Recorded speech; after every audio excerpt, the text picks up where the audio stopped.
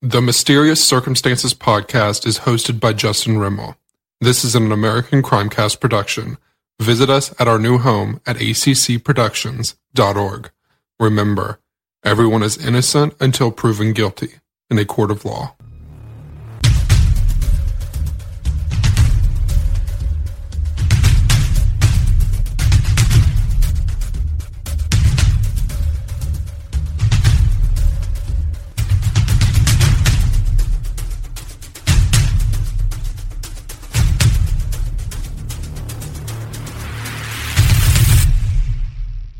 Welcome to Mysterious Circumstances podcast. This is a awesome bonus episode we got for you here today. I had the pleasure of meeting Mr. Edgerton probably a couple months ago now at a dinner for my cousin, and the best part about it, Les, is I walked in, he said, "Les, this is Justin. Justin, this is Les. You guys should talk." You know, he's like, "You guys like each other."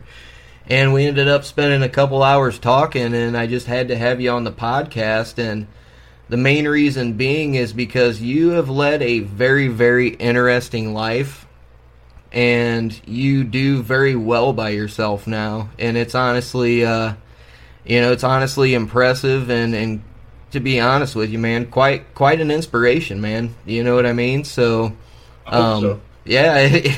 It is, man. It's actually very, very awesome. So, I guess we'll get started with, what do you do with yourself these days, Les, before we start getting into your past a little bit? Okay, well, these days I write full-time, and that's 7 days a week. I get up about 5:30 and write till about 6:30, and have supper and go to bed. And that's 7 days a week. That is awesome. And you've written what, 18 books now? I've got 20 out. You've got 20 out? Yeah, there's 3 or 4 more due to come out this year yet. So awesome. And you've recently, if I remember correctly, you recently sold your memoirs, is that correct? No, I'd sold them several times before, and I keep pulling them back because it's not the right publisher. And but my agent's real close to sending it out now, and I know it would get bought because I've had so many offers before. Okay. I turned down several offers at $10,000, which isn't a lot, but it's decent as an advance. But yeah, it'll get out there. Then I'll have to move and change my name. Yeah, probably, probably. Probably could. But and let's see, you what do you do with some of your other spare time? I know you run a blog as well, and you do some teaching classes online, and then you, I believe, speak at conferences as well. Yeah, the blog is pretty intermittent. Whenever I feel like I've got something to say, I'll jump on there, but it's not a big deal for me. I write full time, and I also have an online writing class for novelists that's been going on nonstop for about 6 years now. And we've had close to 36 people get their books published after going through the class. That's awesome. Yeah, I think so. I don't know if anybody else has got that kind of track record. I really don't. But they call it Les's Boot Camp for Writers, and I'm a bitch on there. It sucks, but then we also tell you how to make it better so it doesn't suck. Yeah, that's what it's all about, man, at the end of the day, you know? Yeah. That's very, very cool. Yeah, and I do go to quite a few conventions, writers' conventions and things like that, and they pay me, so that's nice. The best bit I ever had was a couple of years ago. I was the keynote speaker at the Oklahoma Writers Association, and they paid $4,000 in expenses for that, so that's my tall cotton moment. I'm going to one. I think it's in August in Green Bay, Wisconsin. We're going to be staying at a casino and hotel at the Green Bay Packers Zone, and in the Indians. And in that one, it's called the Writers Police Academy. It's a guy named Lee. Oh God, I'm going to have a mental part here now. Anyway, he's a very famous writer that hosts this police academy. Last year they had Lee Child. And so they have people like that appear, and I'm going to get to appear this year and tell what they do at this convention. They all the attendees, they go through all the police academy stuff. In fact, they even put a body out in the woods, and they have to find him and then figure out how he's killed. they're involved in shootouts and everything to do with police work. And I'm going to be the other side of the coin. I'm going to tell them how we evade all these police people. That's useful knowledge on both behalves, I suppose. All right, man. Well, I guess let's dip into a little bit of your early life, man. What was your home life like, and when did you actually start writing and eventually start getting into trouble? Or, did you have a troubled childhood or anything? Oh, yeah. You can't be a writer if you didn't. In fact, I was at a convention years ago, a writers' convention. Mary Carr, who wrote The Liars Club, very famous book, and me were two of the speakers. And afterwards, they had a Q&A, and somebody asked us, they said, they asked Mary, they said, what does it take to be a writer? And she said, that's easy. You just have to come from a dysfunctional family.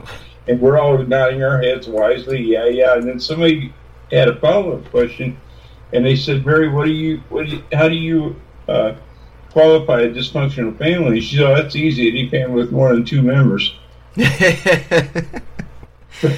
Yeah. On a side note, man, I gotta say, your Facebook posts are probably the funniest shit I've ever read in a long time, man. You got, like, some of the greatest jokes on there ever. Oh, well, yeah. I steal them all. But, I'm sorry, I'm trying to light a cigarette here. No, you do your thing, man. I was born in Texas and grew up between Texas and Indiana and some other places, but I had a real dysfunctional childhood. My mother was a religious cultist, basically. She was she was out of her gourd. And my father was an atheist. It turns out it wasn't my real father. I found that out 4 years ago. All my life, he and my mother claimed he was my father, and then I found out that he wasn't. So that was a big upheaval in my life. Actually, it's kind of good to know because he abused me quite a bit. Now I know why. Yeah, that would probably good indication. For her. Yeah, and you started writing from pretty early age on, didn't you? I was 5. Yeah. I immediately after I read my first book, I thought this is what I want to do, and I never wavered from that. And I thought at the time I could write a better book than the one I read, and I couldn't then, but I can now. Nice. What was it about writing that pulled you in personally? That just the escape of it, or? Yeah, you pretty well nailed it. Yeah, I really did have a fucked up childhood. My so-called father abused me in every way you can think of. Probably a couple you won't think of offhand. My mother was absent to it. The only image I have of her is laying on her bed, reading her Bible, and the amount of yellow tissues all around her while she was crying and weeping that she wasn't good enough for God and all this crap. And we were left on our own pretty much to raise ourselves. But I'll give you, for instance, when I was 12, we moved to Indiana. We're living in a farmhouse that we rented. And my mother I was cooking supper because she didn't do anything. I usually did the cooking. My sister did the laundry and the cleaning and all that stuff. And we helped raise our other siblings. But she came in. We had this old gas stove, and she came in while I was cooking something, turned the heat up on the stove, grabbed my arm, and put my hand in the flame until it was sizzling. And when I was yelling and crying and all this, she said, that's a small taste of what life's going to be like in hell if you don't get saved. So that was my childhood. That pretty well wraps it up. Shit, man. She had my dad build a doghouse they put in the kitchen when I left home to join the Navy. And whenever my sisters or brother got in trouble, they go in a doghouse. If they're really bad, they had to eat dry dog food for supper. But yeah, it was pretty fun. So you mentioned the age of 12, and I believe that was probably right around the time you first started getting into a little bit of trouble, right? Yeah, about 10 or 11. A friend of mine, we're on a Sunday afternoon in Texas, which is a small town, Freeport, Texas, little bitty town in the Gulf. We were just cruising around town looking for trouble, something to get into, and we spotted a lax sporting goods store, and went around back and crawled up a little shed next to it, and there was a window. We busted the window out and crawled inside, and I think I was 11. I think we were both 11, and crawling. We just had a field day, and I fished and hunted every day of my life when I lived in Texas, And we grabbed handfuls of fish hooks and lures and bait casting equipment and stuff. And then I saw a shelf with guns on it, and it was unlocked. And I reached in and pulled out a 38 police special and got a box of shells. And then we booked. Then Richard and I went down to the docks on the Brazos River, and there was a half-submerged barge that we used to play on, dive up in the water from and everything. And we took the gun down there. We're going to shoot seagulls with it. And we just got in this barge, and here come 6 Mexican kids. And when I grew up, Mexicans, blacks, and whites did not mix. And I'll just tell you what we called the black part of town Nigger Town. Everybody called it that. Yeah. And blacks and Mexicans had to live there, and they weren't allowed in our part of town after sundown unless they had a written excuse of a job or something. Anyway, the 6 Mexican came up, and the one guy says, "I'm going to fuck you up, white boy." He pulled out his little switchblade and started coming at me, these 6 guys, and I just took aim and fired a shot, and they all ran and dove off the end of the barge. And my friend Richard was laughing so hard. He said, "That guy thought you were actually trying to hit him," and I said, "I was." And it got sober pretty quick. It's just hard to hit anything with a pistol, especially when you're 11 years old. Yeah. But yeah, I wanted to take his head off. Yeah, I could imagine. Now, how did that? Did you end up getting caught or anything for that, or? I got caught for very little I've done. Fair enough. When I was in the Navy 4 years, I was in the Bay of Pigs thing with Cuba, and I was in the start of the Vietnam War, and that was my Navy. 4 years in the Navy. But when I got out, I was just freaking bored, and so I eventually got sent up. I got caught twice, and I didn't get caught, but my rappies got caught, and they turned over on me. Yeah. That's how cops solve most of crimes. Somebody snitches. Oh yeah. They get lucky and catch one, and he snitches, and all the rest. And that's what happened both my times. But forgot where I was going. I have Alzheimer's, so. No, that's totally fine. Take your time. Let me think. Oh, anyway, when I finally got sentenced and sent to Pendleton, they got me for, I think it was 80 burglaries, 2 strong-arm robberies, a strong-arm robbery, and a possession with intent. And they did a plea bargain, reduced it all down to 1 count of second-degree burglary. I did a 2 to 5 on that. And when I was in Pendleton, President Johnson was president then, and he did this big study, appointed this Blue Ribbon Commission to do a study on prisons in the United States. And one day we were out in our cells over the other side in recreation, watching one black and white TV, and Johnson broke into the thing and with an announcement. He says, "We have categorically studied all prisons in the United States," and he said, "The single worst prison by far is Pendleton." And we all got up and cheered like it was our Super Bowl team. Yeah, I've actually had a couple of close friends that have been there, and that's, not.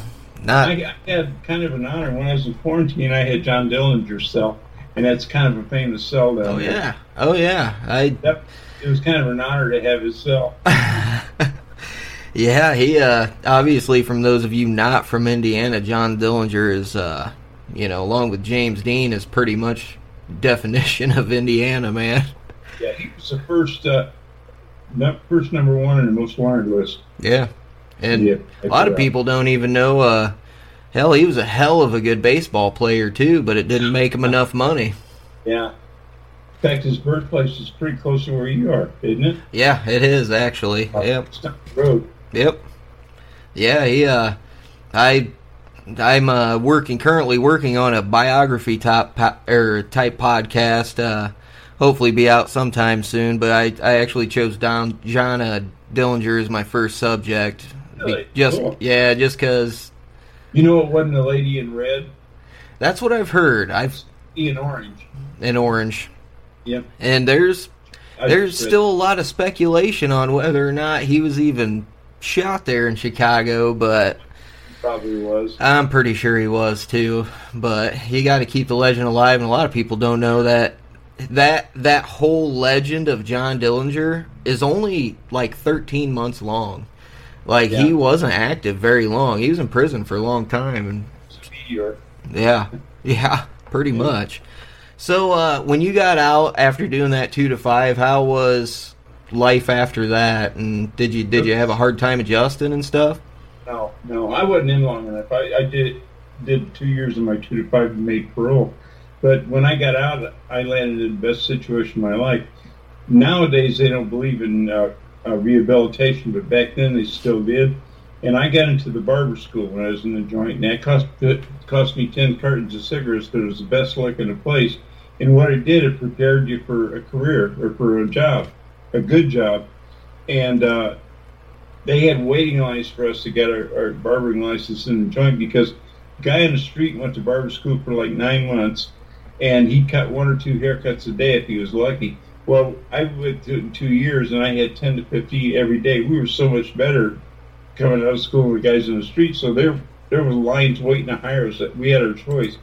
And the first week of my job, that's in '68, I went home with $500. That was good money in those days. Oh, yeah. And never got below that. Went up to about 1,000 a week shortly after that. But that was in the late '60s, so rehabilitation did pay. The guys that went through barber school, about 85% of us stayed out. And I think the regular guys didn't have that schooling or trade behind them. I think their rate was about 25%. 75% went back. But so no, I walked out to a great thing. It was the best 2 years of my life. So tell us what it was like, daily life in prison. Do you have any interesting stories from being in Pendleton for that 2 years? I have a lot of them. Mostly it's boring. You sit around it and, teach your trouser worm tricks and name all your 10 toes and shit like that. But you always have to be on because you never know when somebody's going to come after you. They can be talking to you 1 minute, and next minute they go psycho on you. And it happens. So you got to be ready. I was lucky because I came from South Bend. Had been living in South Bend since I got out of the Navy. And I knew a lot of the criminals. We all ran around together. And, excuse me, I got a fire one up here. Nope, I got you too. So South Bend was one of the larger towns in Indiana. A lot of criminals came from there. So when I hit Pendleton, I knew lots of people.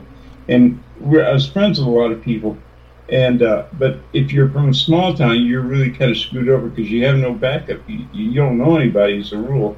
The guys from Indianapolis and Fort Wayne, South Bend, places like the Gary, places like that, usually have a lot of friends there. So you're pretty well watched after. And I was. I remember the first week in quarantine, I came back from lunch and this black guy, and it's very segregated. There, blacks and whites never mixed. I don't know how it is now, but then no. You would be caught dead with a black guy, vice versa would be caught dead with a white guy, except the guys that try to make them punks. But this guy came up to me and challenged him. This black guy came up to me and challenged him what he was going to do. So we were going back in our cells after lunch, and Paul Dover is a good friend of mine. He ended up being a heavyweight boxing champion. He's truly a badass. And he says, "Who's the guy?" Point him out. So I said, "Okay." I pointed out, and Paul went over. We're in the third tier. He went over and grabbed the guy with 2 hands and flipped him over the rail and held him by his ankle by 1 hand. And the guy started copping deuces and crying and piss is running off his nose and shit. And Paul says, "You ever look at this guy cross-eyed, I'm dropping you next time."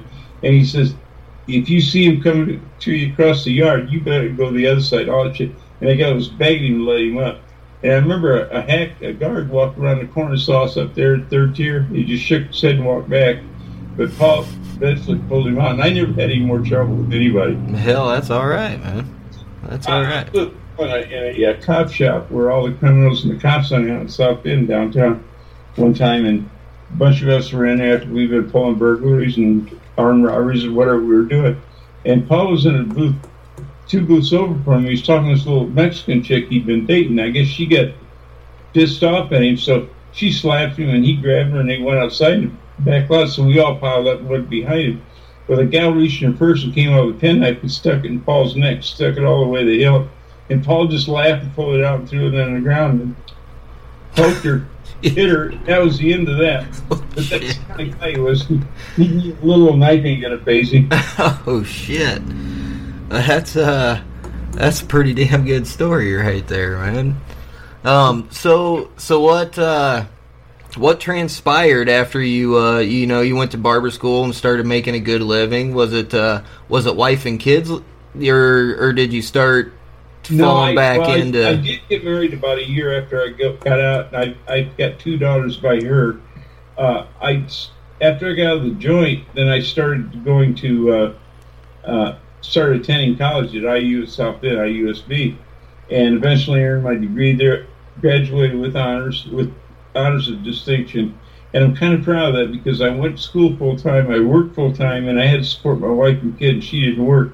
And I see these little ads about this little girl say, "Oh, I had to go all this distance between my classes," and you know somebody's paying her freight, and she's all stressed out about that. I thought, "Fuck, you ain't got any problems, Cookie." Try working full time and going to school full time. Plus, I was student body president one year, and I had a part time job where I wrote sports at the South Bend Tribune. and did some other stuff. I forget what, but I slept about 4 hours a night. But college is so easy. It was easier in high school, and high school is easy. Yeah, people work pretty damn hard for that piece of paper, man. I tell you what. I don't know why. You got a law degree, don't you? Nope. Cousin does, though. Oh, okay. Well, college graduates try to make out like it's a big deal. Trust me, it's not. Yeah, I have no formal education after high school, and I actually make more than most college people with college degrees I know, man. And I'm like, I have no college debt, so it's kind of amusing. I paid as I went, but I earned it all. Oh yeah, definitely, plus, man. I was stealing and shit too, so I was making good money there. All right, so let's touch base on some of the other times you might have gotten into some trouble. I know you were incarcerated with at least one famous person that I can think of. I think in Cochran, correct? No, the Cochran's is California joint. Oh, you're probably thinking about Charles Manson. Oh yeah. Charles Manson. Yeah. No, I got out and got a bachelor's degree and a MFA in writing, and a professor at the University of Toledo was writing a book called "Children of Drug Users," and for some reason he picked me to be in the book. And he had Big Brother, and the Holy Company. He had Charlie Manson. And so he was out at Corcoran visiting Charlie Manson, and Russ Riesling is the guy who wrote the book. He had a copy of my first book, Monday's Meal. I had my picture in the back, and they're sitting in the visiting thing talking. And Charlie saw the book, saw my picture in the book, and he picked it up and started reading. He says, "Man, this guy sounds like a real deal." He says to Russ, he says, "You think he'd mind if I kept it, meaning give it to me?" The Russ said, "No, I'll get another one from him." So he read it, and he got a hold of Russell, and he says, "This guy, I really like this guy. He's the real deal." He says, "Do you think he'd mind if I called him?" And so Russ asked me, and I said, "No." Well, when I was in the joint, you couldn't call out like they do today, and I didn't realize it was collect phone calls. But anyway, he ran up over $1,000 phone bill. My wife finally put the kibosh in that and said, "Quit this crap. We can't afford this guy." But in the meantime, I was talking to Charlie, and he's a pure idiot. He's a punk. Yeah. He's in safekeeping, and he's in safekeeping to protect him because he would be out in the yard more than 2 seconds if somebody'd have his number. And he's a little bitty shrimp, and he's a punk. So anyway, I talked to Charlie a while, and then he said, "My roommate wants to talk to you." And his roommate was a guy named Roger Smith, who billed himself as the world's most stabbed inmate. And it turns out he was. He'd been stabbed over 300 times and lived. But he'd been a hitman for every gang in the joint, and they finally put him in safekeeping with Charlie to protect his ass, because he would have got killed if they ever let him on population again. So anyway, Roger starts talking to me on these freaking collect phone calls, and he wanted me to write his life story. And I kept putting him off, giving him one excuse after another, and finally he says, "Les," he said, "what's the real reason you don't want to write my story?" And I said, "Roger, you want the real reason?" He said, "Yeah." And I said, "Well, it looks to me like you're kind of a serial killer. You keep doing the same thing over and over, stabbing people." He said, "Yeah." I said, "Well, I'm sorry. Serial killers to me are boring as hell. They keep doing the same thing over and over." And before that, he claimed he got religion, and he was saved and all this shit, except every other word out of his mouth was motherfucker this, motherfucker that. It didn't sound like anybody saved I knew, but I know his brand of it's a jailhouse conversion. A lot of people get it. The instant they're out, it's gone. But he started cussing me out. He says, "If I ever get out of here," you're the first guy I'm looking at, and I'm going to take you out. And I laughed, and I says, "Dude," I said, "you're in Corcoran behind 14-foot concrete walls." And I said, "Unless they had the biggest earthquake they've ever had in California, you're never getting out." And I said, "If you did, I ain't worried about you because you're a knife guy and you're going to run into a gun when you visit me." So that was the end of my Charlie Manson, Roger Smith days. Oh, man. Oh, that is great. That is great. So I don't know if you're in your other show, Unsolved Crimes, if you ever ran into the Sylvia Likens story. Oddly enough, somebody just sent me a YouTube video with some information on it, and I have actually literally just yesterday put that on my list of cases to do. Yeah, it's one of the biggest crime cases in Indiana. The guy that it was a teenage boy, his sister, and the mother and a daughter all got sent up. The women got sent to women's prison, and the son got sent to Pendleton. He ended up being our receptionist at the barber school in the joint, and he's the prettiest guy I ever saw. I've never had any inclination to be gay or anything, but if I was, he'd have been the guy. He's the prettiest thing I've ever seen. And anyway, everybody thought, well, they're going to make a punk out of him right away. First day, some big black guy came up and hit on the quad, and he jumped up. He had to jump up because the guy's like 6'6", 6'7", and just cut his throat, and he bled out right there. But I mean, he's a little meat guy. He didn't weigh 120 pounds, but it's not your size in the joint. You beware of everybody. You never know. Yeah. But I knew him real well.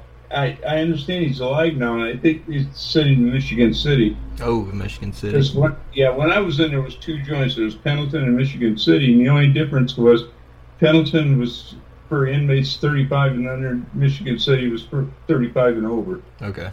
And they have Sparky up there, the chair. Yes. There's a difference between them. Yeah, now, they do. All over the place. They got all different levels of shit and all that. But no, I kind of went into jail purposely. I don't mean I gave myself up or anything, but I knew I was going to get caught. And I've always been a writer, and I've always tried to look out for experiences, and I knew it was going to happen. I welcomed it. I got some good material while I was there. There ain't nothing wrong with that, man. You got to have a muse of some sort, right? Yeah, that's my muse. One of my wife says, "You just married me for material, didn't you?" And I said, "Yeah." It's pretty accurate. So let's talk about some of your books, man. You've written 20 books, you said. When was your first one published, and how did you feel about it? Was it like kind of like an accomplishment, like a feeling of accomplishment for that moment, or did you? Yeah. I'm sure, like, you writing from such an early age, I imagine, and correct me if I'm wrong, like, you probably always thought in the back of your mind it was always going to happen, just a matter of time. I mean, was it anything like that, or? In a way, yeah. I knew I was a good writer. You either know you are or you don't. Yeah. Or you're not sure, and I've always been sure. My first book was called The Death of Tarpons, and like a lot of first books, it's a thinly veiled autobiography of my childhood, and it's centered on 1 year. And this might be kind of an interesting story. They sold out. It was published by the University of North Texas Press in hardcover, and it sold out a few years ago, and I got the rights back because they weren't going to republish it or anything. And a British publisher, Betimes Books, just came out with it in paperback, and Endeavor Press, which is Europe's largest ebook publisher, it is published in ebook format, and it's doing great. That's awesome. And it came out in German. It's coming out in German. I've got 2 other books that are in German and some other languages, so I'm real proud of that. But I don't know if you have many writers in your audience, Justin. I do have some, yeah. Yeah, okay. They might find this instructive. This was in the late 60s. I started sending things out, and it was not all snail mail then. There was no internet or anything like that. And to send a publisher a manuscript, you had to send the manuscript, pay for the postage to get there, and you also had to include return postage to send it back. So it was pretty pricey. I remember it used to cost me $15, $20 every time I sent it out. So I was on my 86th publisher I'd sent it to, and the next one up was University of North Texas Press, and I went alphabetically so you can see how long I've been doing this. Yeah. And I told myself if I got to 100, didn't get it taken, I was going to quit. Well, right after I sent the 86th place, I did a workshop in Indianapolis with Mary Evans, who's a former native of Indianapolis and now a high-powered literary agent. And she selected my manuscript for a workshop. So we were out having a break during the critique of my manuscript, and she says, Les, you're having a hard time getting this published, aren't you? And I said, yeah. And she said, I can tell you exactly why. She said, my client, her client was Michael Chevron, who wrote The Mysteries of Pittsburgh, won a Pulitzer and all this shit. Mm-hmm. She said he had the very same problem with his. Editors see your book as a young adult, YA. And I said, it's not a YA. I said, any more than a separate piece is a YA. And she said, I know it and you know it, but editors often don't have the same kind of brain power we do. And she says, it's set around a 14-year-old boy, so they automatically put it in the YA category. And she said, Michael Chevron, her client, had done the same thing, so she advised you to rewrite it as a frame book. And I did that, did exactly what she advised me to do, sent it out to the next press, and that was UNT, and they took it. What a frame book is, she said, they see it, you got a 14-year-old protagonist, so they automatically, in their minds, it's a young adult. She says, and besides, it's a teenage boy, and teenage boys are the single worst demographics in publishing, the single worst. They do not read. I mean, there are exceptions, but overall they don't read. They're also the single best demographic for movies, because those see the same movie 4 and 5 times. Nobody else does that. Yeah. But she said, and that's what happened. So to make it a frame story, I kept the book intact, and I added 2 chapters, beginning chapter 1, and the ending chapter. And in chapter 1, I start out where he's an older man looking back on his childhood, and he comes back to childhood, and the rest is how I'd already written it. The last chapter I added was him coming back to adulthood, and sold it right away. Well, that was lucky I ran into her, because it might still be sitting in my drawer. But the only reason that publisher picked it, University of North Texas Press had never published any fiction. I didn't know that. Yeah. And my manuscript was on the publisher's desk, the first one in a big pile she had for the day. And as soon as she saw it was fiction, she was just going to stick a rejection slip in it, send it back, and go on with her day. Well, that particular morning, she told me all this later, she said her secretary came in with her coffee and spilled it and had to go back and make another pot. And in that time, she didn't have anything to do, so she picked up page 1 of my manuscript. From that moment, she couldn't put it down until she finished it. But if I hadn't gone to Mary Evans, and if I hadn't, it hadn't landed on the desk as the very first manuscript, it never would have gotten published. That's a crazy story. There's luck involved a lot of times, but you got to be ready for luck when it comes. Hell yeah, that's awesome.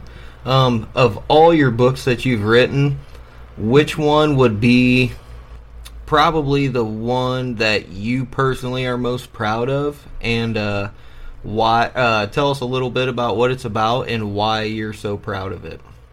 Okay, there's 2 that are tied: The Rapist and the Bitch.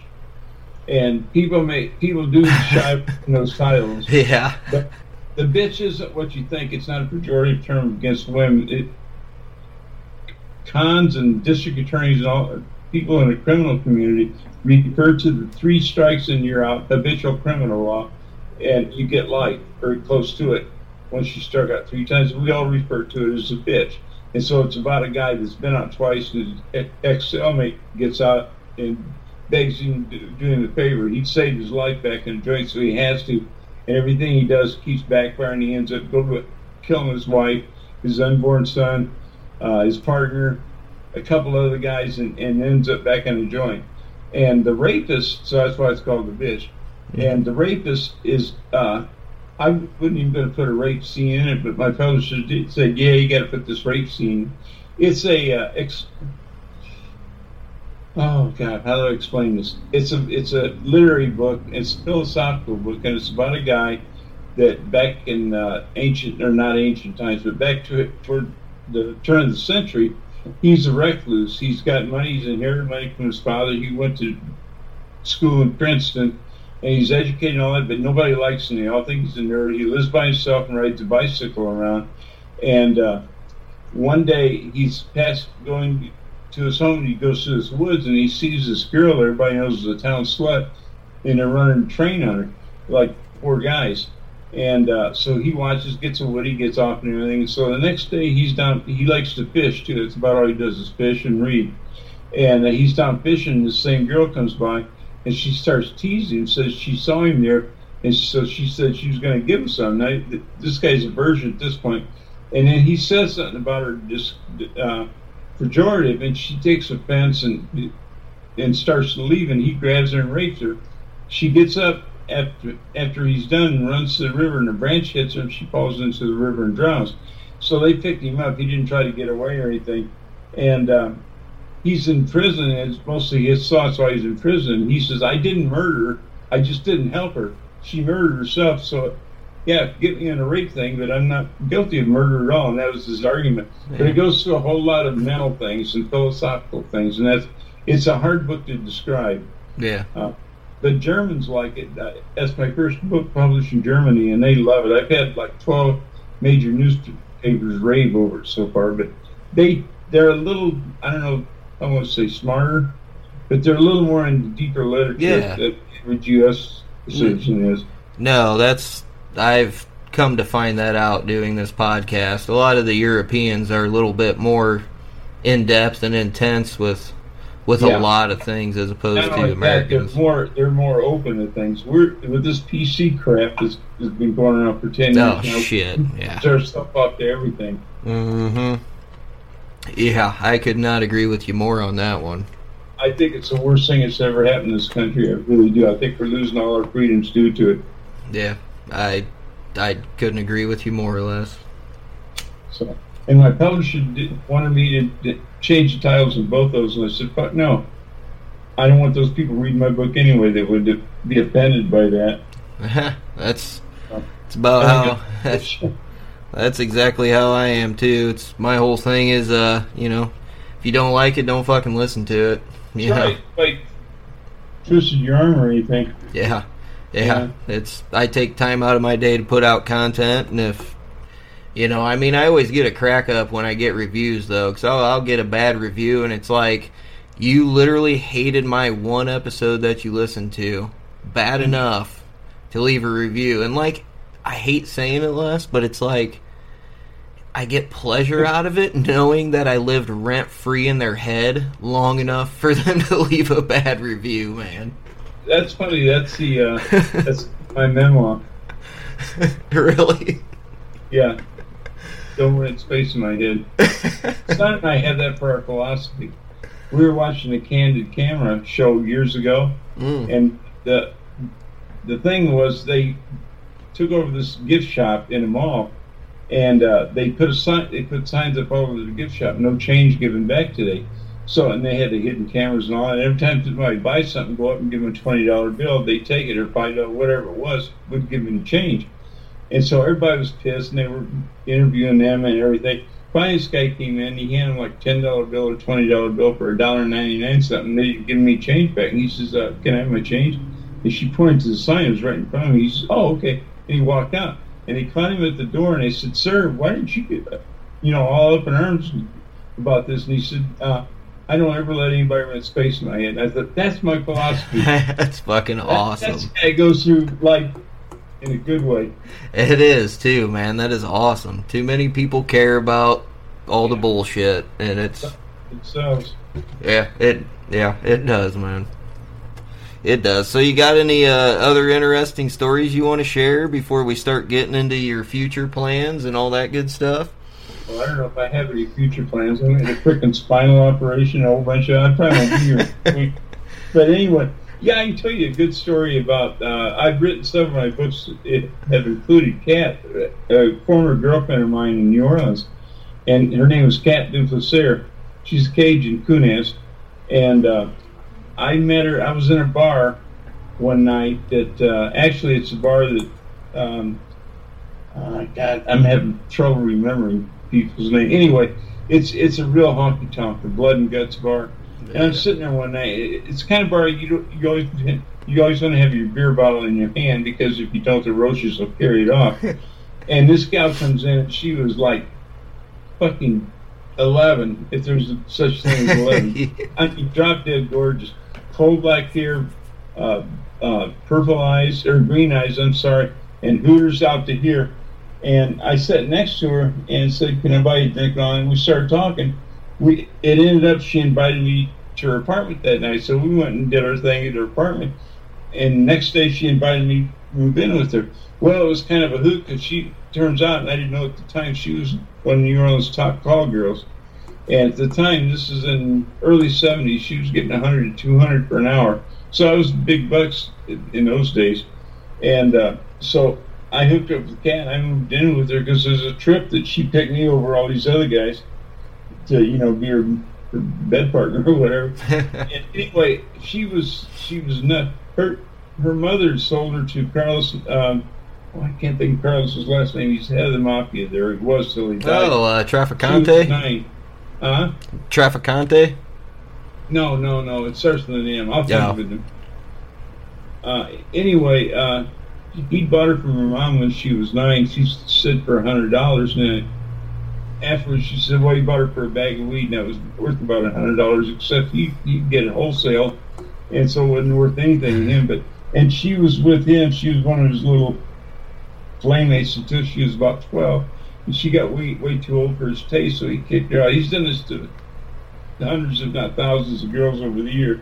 And she went down to French Quarter and prostituted and stole and robbed sailors and whatever she could do to survive. I met her when she was 25, and she graduated to call girl status. And most of them he's done that to die very quickly. Drug overdose, somebody kills them, shanks them, or whatever. And she survived. Really smart cookie, and I mean, drop dead gorgeous, movie star quality. But we had kind of a very rough relationship. I have a million stories about her, but this is one of the best. We'd broken up. She got me arrested. She shot at me, and neighbors called the cops and came up, and I told them it was my gun. It wasn't. It was her gun, and she shot it. So they took me to jail, so we broke up. And a few months later, it was a Sunday, and I said, I'm not gonna lay any girls at all today. I just want to lay up by the pool and read the Times-Picayune. So I did. I picked up six-pack and put it in my cooler, went out to the pool. I'm reading. I didn't get more than a page into the sports page when this girl I'd been seeing came up and says, "Hey, Les, you want to go see a movie?" And I said, "Okay." So we went and saw, oh, God, what the hell is that movie? It's the one that, oh, man. Anyway, I'll think of it. My memory's just going. Yeah, and the mobster you were thinking of was Marcelo, right? Yeah. Okay. Yeah. His nephew's a good friend of mine. He owns the bar he used to own now, and he has all the waste management businesses in town, which is a good mafia business. It is, from what I've heard. And yeah, but anyway, so I went with this girl. Oh God, what's the movie? Oh man, I'd have to get off and get into my file to. Anyway, hopefully I'll think of it. So we went and saw the movie, and I laughed all the way through. It was one of the funniest movies I ever saw. I came back and I tore one up, and then she went home. So I got back by the pool again. This other girl comes out I'd been seeing. She said, "Hey, Les, you want to go to a movie?" I said, "Yeah." So we go to the same movie. It's what she wanted to see. And I kind of chuckled this time, but I wasn't laughing down until I cried. Went back to my place, tore up in it. This happened 4 times. Oh, wait, 5 times. Anyway, so about midnight, the last one left, and I go up to go to sleep. Well, I'm the kind of person, if I get woke up while I'm sleeping, I can never get back to sleep after that. Yeah. And I just got to bed, just got to sleep, and the doorbell rings, and I go up, and it's Kat. And I says, "Kat, we're over, honey." And she's, no, I got to talk to you. And she says, I'll tell you what, I'll come in, just lay down with you, and in the morning I'll talk to you while you're getting ready for work. I says, "I don't care, we're not screwing anything, Kat." So we go in bed, and I jump in bed, and she took her clothes off, she jumped into it, and she didn't try to put a move on me or anything. And about a half hour later, I'm just getting to sleep, and the doorbell rings again. And I go up, and it's Rochelle, this other girl I'd been seeing. And I said, "I'm sorry, Rochelle, I got company." She said, "Okay, that's okay. I'll see you tomorrow. I just want to talk to you." So she moves, she goes away, and, excuse me. Yep. A cat jumps up and runs to the door and opens the door and looks out and comes back. And she said, "You screwing it, bitch, aren't you?" And I said, "Well, no, I'm not. I was, but it wasn't any of her business." I said, "No, I'm not, but it ain't any of your business anyway." I said, "We're over it, sugar." And she said, "You're damn right." So she stormed around, got dressed, and slammed out of there. And I thought she was gone. So and then I thought, no, I better look. So I opened the door and looked, and I was on the second floor, the top floor, and the pool's in the center of the complex. And I looked down, and Rochelle's sitting in a lawn chair by the pool, and the cat's over just screaming at her. And I know Rochelle doesn't know who the hell this person is, what she's screaming at her for, or anything. So I come out, and I said, "Cat," I said, "get your ass out of there, and I ain't going to argue with them. I'm calling the cops." And she's out, "That's cool, I'm going." So she started, people are creatures of habit. Cat always parked on the left side, and Michelle always parked on the right side when they came over. So they both got up, and I thought, I'll just explain tomorrow to Rochelle what was going on. She'll understand. She's a big girl.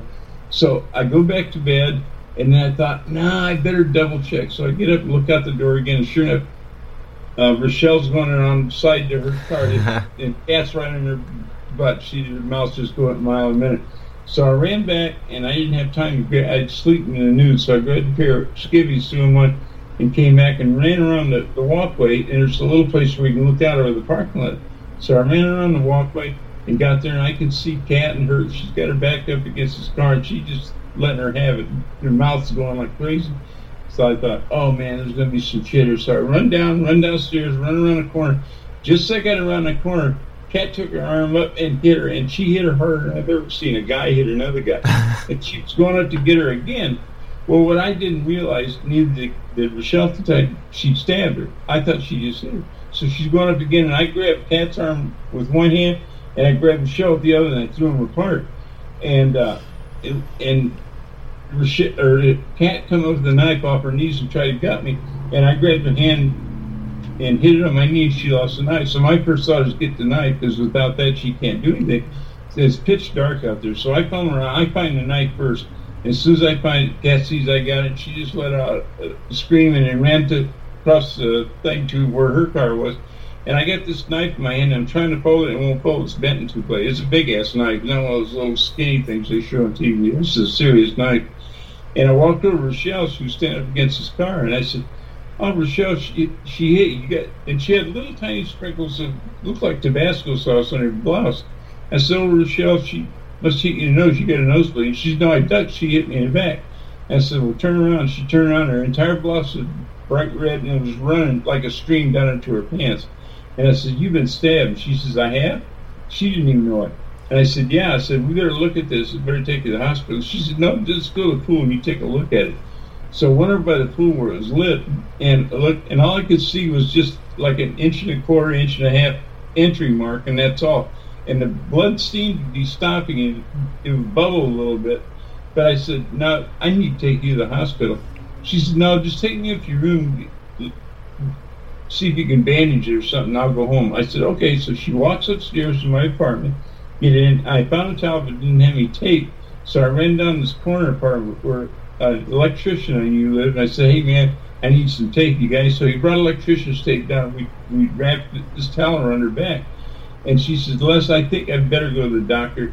She says, "I'm feeling kind of faint now." Well, as it turns out, she was lucky to be alive, much less walking up and down stairs. Mm-hmm. So I said, "Okay." She said, "But don't take my she says, "Take my car. I don't want to leave it here in case that bitch comes back." Well, it didn't dawn on me. Kat didn't know what she didn't even know her. She didn't know what car. There was a reason for it. She had dope in her trunk. She just made a run to Houston. She had garbage bags full of dope in her trunk. She didn't want the cops to find that. But I didn't find that out until later. So I drive her over to this neighborhood little hospital, little clinic, and took her. And when I pulled out the emergency thing, the rent-a-cop came out, and I told him what happened. He ran. They got a nurse put Rochelle in a wheelchair and wheeled her inside. And I didn't see her till the next morning. Anyway, the cop came back, and he wanted to know what happened. I told him I had a knife, and I gave him the knife. And he said, "Okay." So I went in the waiting room. There wasn't anybody in there. It's like 2 or 3 in the morning at this time. I'd go in there and sit down by myself, and pretty soon, about 20 minutes later, here comes a real deal, a real cop.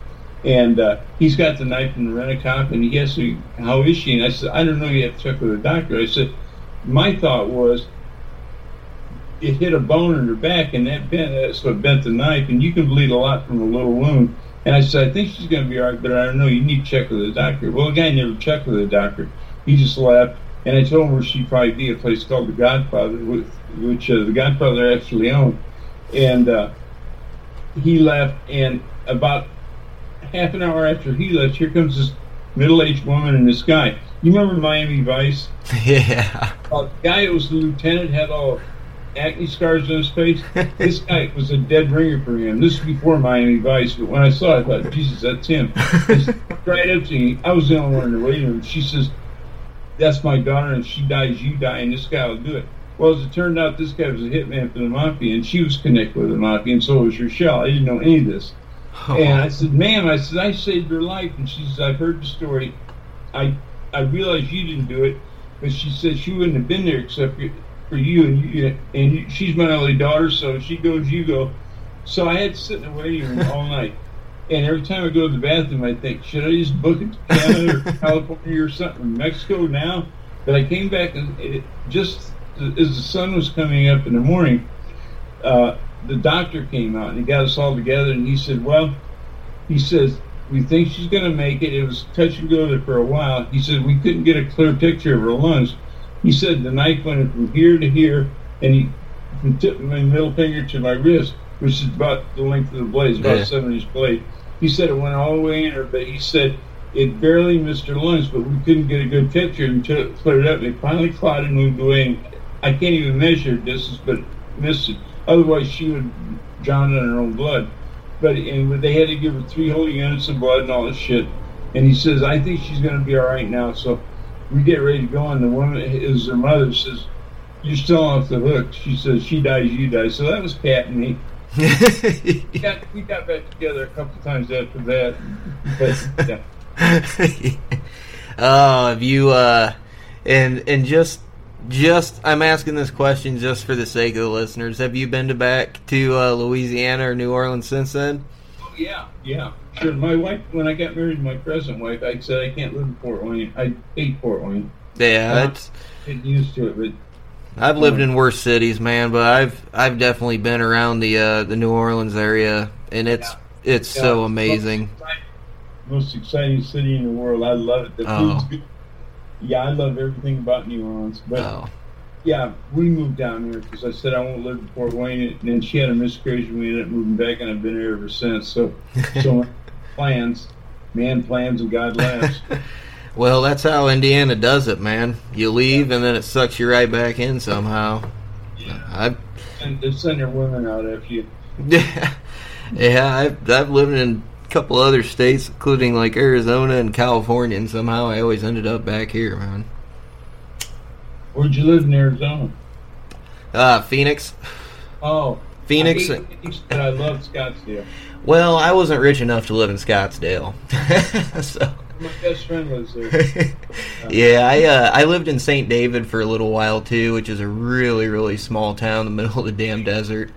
You live in Cave Creek, if you know where that is. Yeah. That's high dollar.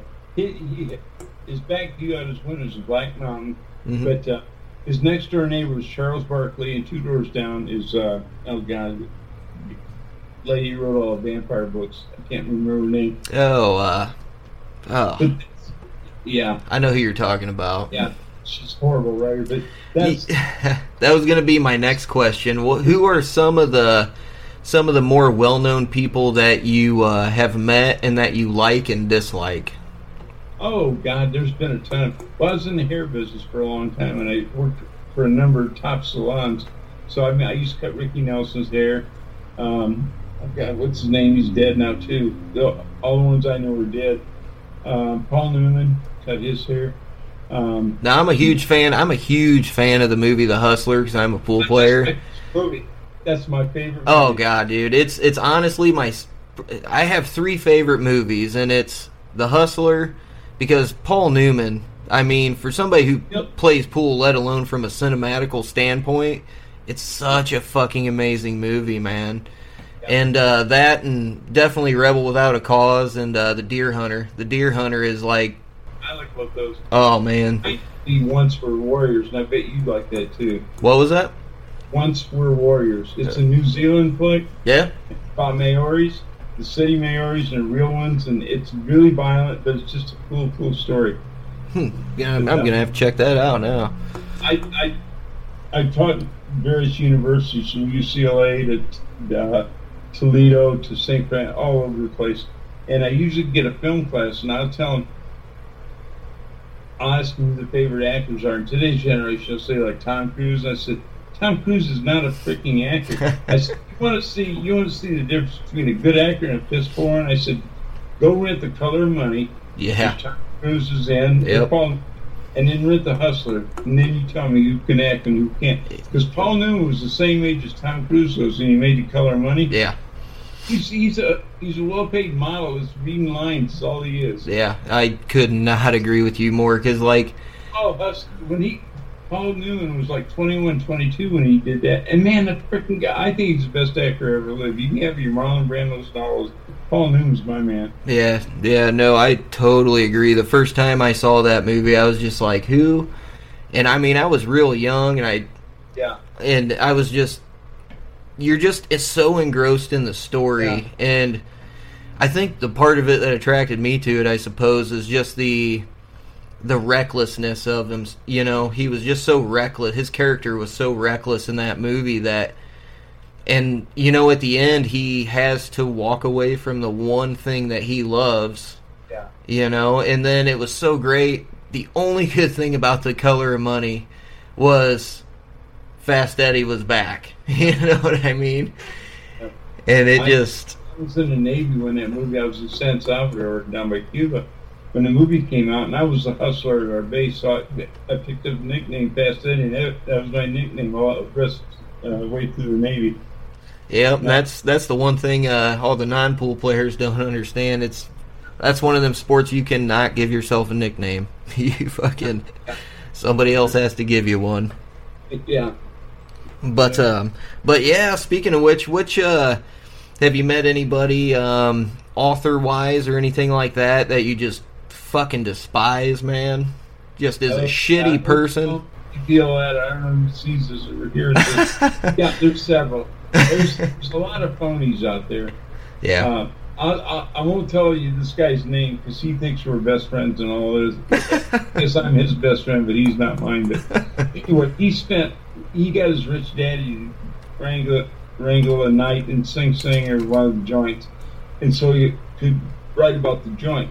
Well, they protect his ass all the way in. Ain't nobody bad even got come close to him, and now he thinks he knows what it's like to be inside, and he writes these god awful books about. He's a bestseller, which makes me even more pissed. Yeah, because they're all wrong. He's like those MSNBC pros, you know, in the joint.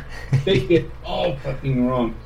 All they show are the weightlifters and the psychos, and that's like 2% of the population. Weightlifters are totally harmless. They're so into their job lifting weights, they don't bother anybody. They're so steroided out too. They're in a fog all the time. And the psychos, everybody knows them. You just avoid them. That's why people think it's in the joint. Those two guys, they think everybody's getting raped and all this shit. It's just not like that. Yeah.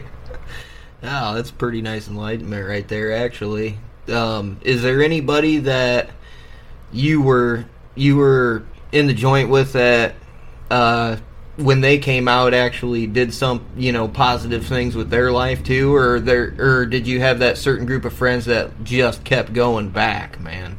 Yeah, but I just associate. That's one reason I stay out. In fact, pro-off's one of the conditions that you don't associate with known criminals, and there's a good reason for that. Because if you do, you probably get right back in it. Peer pressure will take you there. Yeah. So, I didn't after I got out. I mean, I'd run into guys once in a while, but I didn't hang with them or anything. But the guys who went to bird school, almost all of them stayed out. Guys that are in other trades, most of them went back. And if they just do something, teach people an honest trade, they would see the rates go way down. Prisons today are really messed up. They really are. They get to do a lot more things than I could when I was in there. We don't have TVs in our cells. We couldn't call people. None of that shit they got today. and you couldn't cook in your cell. I mean, they have all kinds of free. TV would have got me through 10 years, so much easier. Yeah. But it's still not easy to do time. I don't care what anybody says. They're never going to be country clubs. Yeah. What was some of the little things that made your time go like a lot easier, and that would bring just that little bit of joy to your day, man? Oh, when I see somebody get shanked or something, that always made me feel good. Because it wasn't you, right? It's fun to talk about it. I was in Chow Hall one day, my first year, and they feed you in shifts. There's about 2,500 inmates in Pendleton when I was there, and they feed you in shifts of about 500. So there's 4 or 5 shifts going on, so you don't want to get everybody together all at once. So I was eating chow one night, and I look up, and here comes this inmate cook, and he's got meat cleavers swinging back and forth with the strike. And he gets to our table to a guy on the end of our table, and the guy saw him at the last minute, stood up, and the inmate just came up and buried the meat cleaver in the guy's stomach. As it turned out later, the guy was slow walking for a pack of cigarettes and hadn't paid him, so that's why he took him out. Well, the guy grabbed the meat cleaver, went out the door, and across the quads out there, across that is the hospital. So he walked all the way to the hospital, got almost all the way up the steps, and he fell down, and everything came falling out, and all his guts and everything. That was kind of cool. I bet it was. I couldn't even imagine, man. Couldn't even imagine. I was in 8 riots when I was there, not even counting when I came in and when I first went down there. Yeah. But pretty much free for all during the riots then? Yeah, the reason they have riots is not for demands or anything, at least in those days, just so you can cook up some booze. Because the way you make booze, you got to you sterilize your stool, and you don't flush it the whole time. It takes about 3 days to make it. You get fruit, apricots or apples or whatever, and you put it in, and with yeast and all this shit. It takes about 3 days to become alcoholic. So if they didn't have a riot, they couldn't make they call it pruno now. I forget what we called it, but yeah, so we can make booze. That's pretty interesting. Oh man, there were no gangs when I was in or any of that shit. Really? Yeah, it was like 10% blacks and 90% whites. I think I knew one Mexican. It was all traditional crimes in my day, back in the day. Robbery and murder and shit like that. Yeah, none of that selling heroin to 13-year-old girls and shit. Yeah, now it's a bunch of suburban punks selling dope to supplement their allowances or whatever they do it for. Yeah, I can definitely see that. That's for sure. So, what big plans do you got coming up? Or actually, before we get on that, who was a writer that really, really inspired you? Oh, there's been a lot. Harry Crews is one of the biggest. And nowadays it's Joe Lansdale. He's got a TV series based on his books on Sundance called Happen and Leonard. He's a real good friend of mine. He's one of the top writers in the country. And I got a huge charge because he told the world that I was his favorite crime writer. And that's high cotton, because he's one of the best there is. But yeah, there's a lot of people that I think are great. Paul Brazel from England. I admire a lot of English writers and European writers because they're just more open. Yeah. Ray Banks, who's from Glasgow, he's a great writer. But no, I know a lot of. I do these workshops, and it's usually best-selling authors, and I'm in with them when they do it. And Ken Bruin, who's a very famous writer from Ireland, world famous. He calls me the king of noir. So that's some people I really respect. That's awesome. Did you fall into the crime writing aspect just because that's what you knew? Yeah. I mean, I've always written about crime. I like the dark side. Yeah, don't we all? Yeah.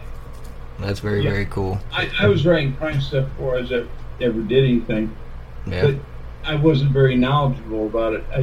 I took all my info from TV and movies and crap and bad books. It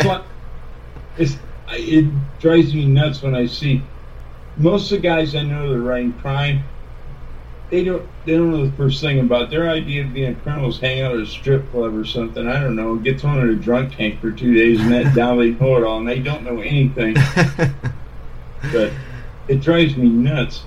Oh man, that's great. Before we start getting into your future plans and start plugging some of your websites and stuff like that, if there were any advice to give from somebody who has lived the life that you live and like been and seen some of the stuff that you've seen, and I mean, even if it's writing related, what kind of advice, what kind of like say if you had 2 minutes in a room with some fucking idiot kid, what would you tell that person?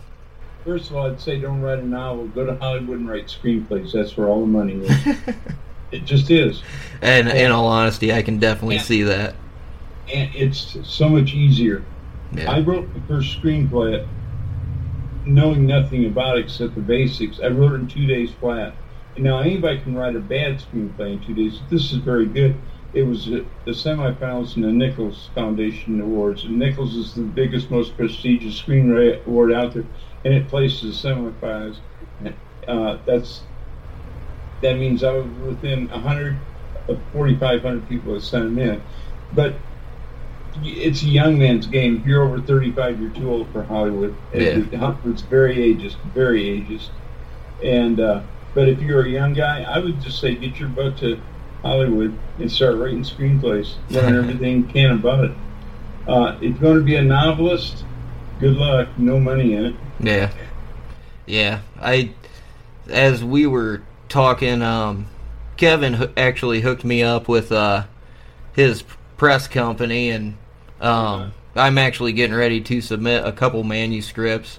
Cool. To be honest with you, I don't know the first thing about writing it, so I'm actually pulling in a co-author to help me. But I think, personally for me, I guess, it's not so much the money, but the story, you know? Because there's some stories that just have to be told that haven't been told. Absolutely. I agree with that. 100%. Just self-gratification, I guess you could say. Just knowing that you put it out there, but... There's the money, and then there's all the girls, all the women. I'm kidding. Have you ever seen fans of writers? I saw some of Kevin's. You don't get groupies like rock stars do. They're much plainer, smart group. Yeah, a bunch of librarians, right? Yeah. Oh, man, that's great. So let's tell everybody how they can get a hold of you and where they can find your books and all that good stuff.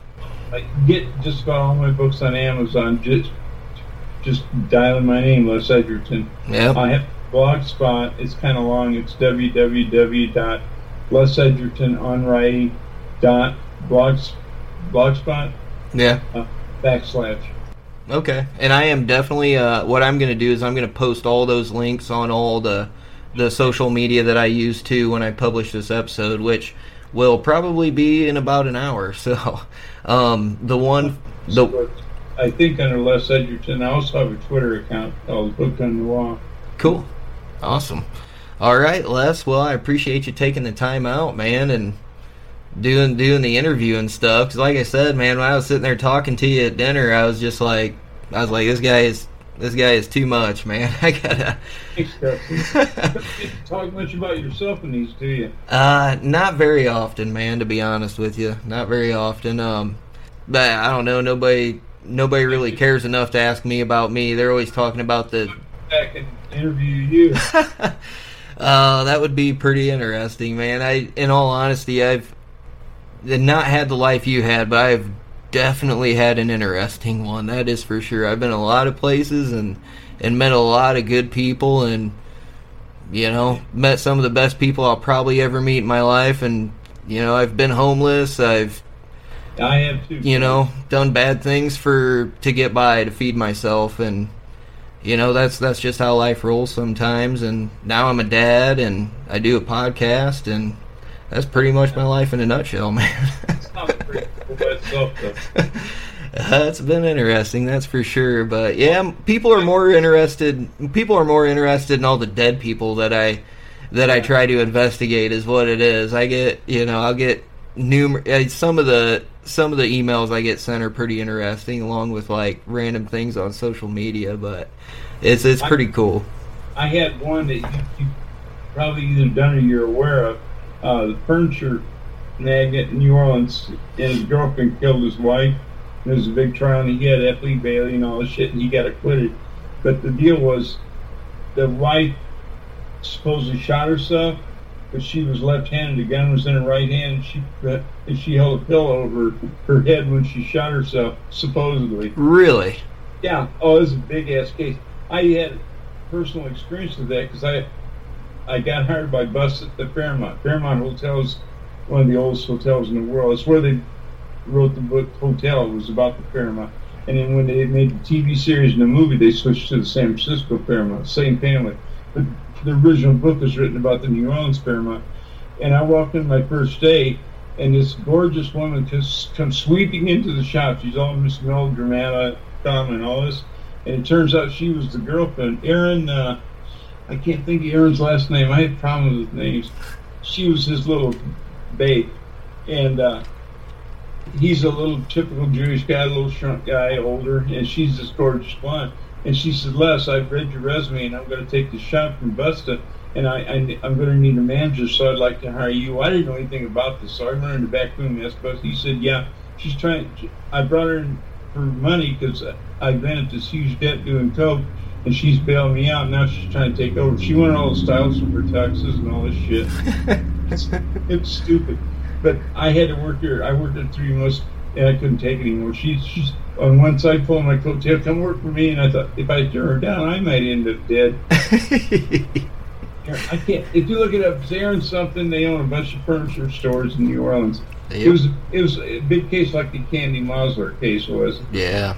Almost similar. I know you're familiar with that one. Yeah. I actually just wrote that down. Now I'm going to check that out. That's for sure. It's a Jewish name, something Witz, like Kirkwitz or something. That's not it, but it's something like that. Okay. It was a big case, and I was up front and close personal in that one. Nice. All right, Les. Well, shit, man. You got any last rites you want to give out before we? Just, I don't know. Keep your meatloaf and keep it cool too. That's good advice right there, man. Is our work here done? Yes, sir. I hope I get to see you again here sometime soon, man. We'll have to meet up for dinner or lunch or something when you ain't busy. I usually drink my dinners and lunches, so we can do that. You know what? That sounds like a damn good plan right there. Call anytime, Justin. All right, man. I appreciate it.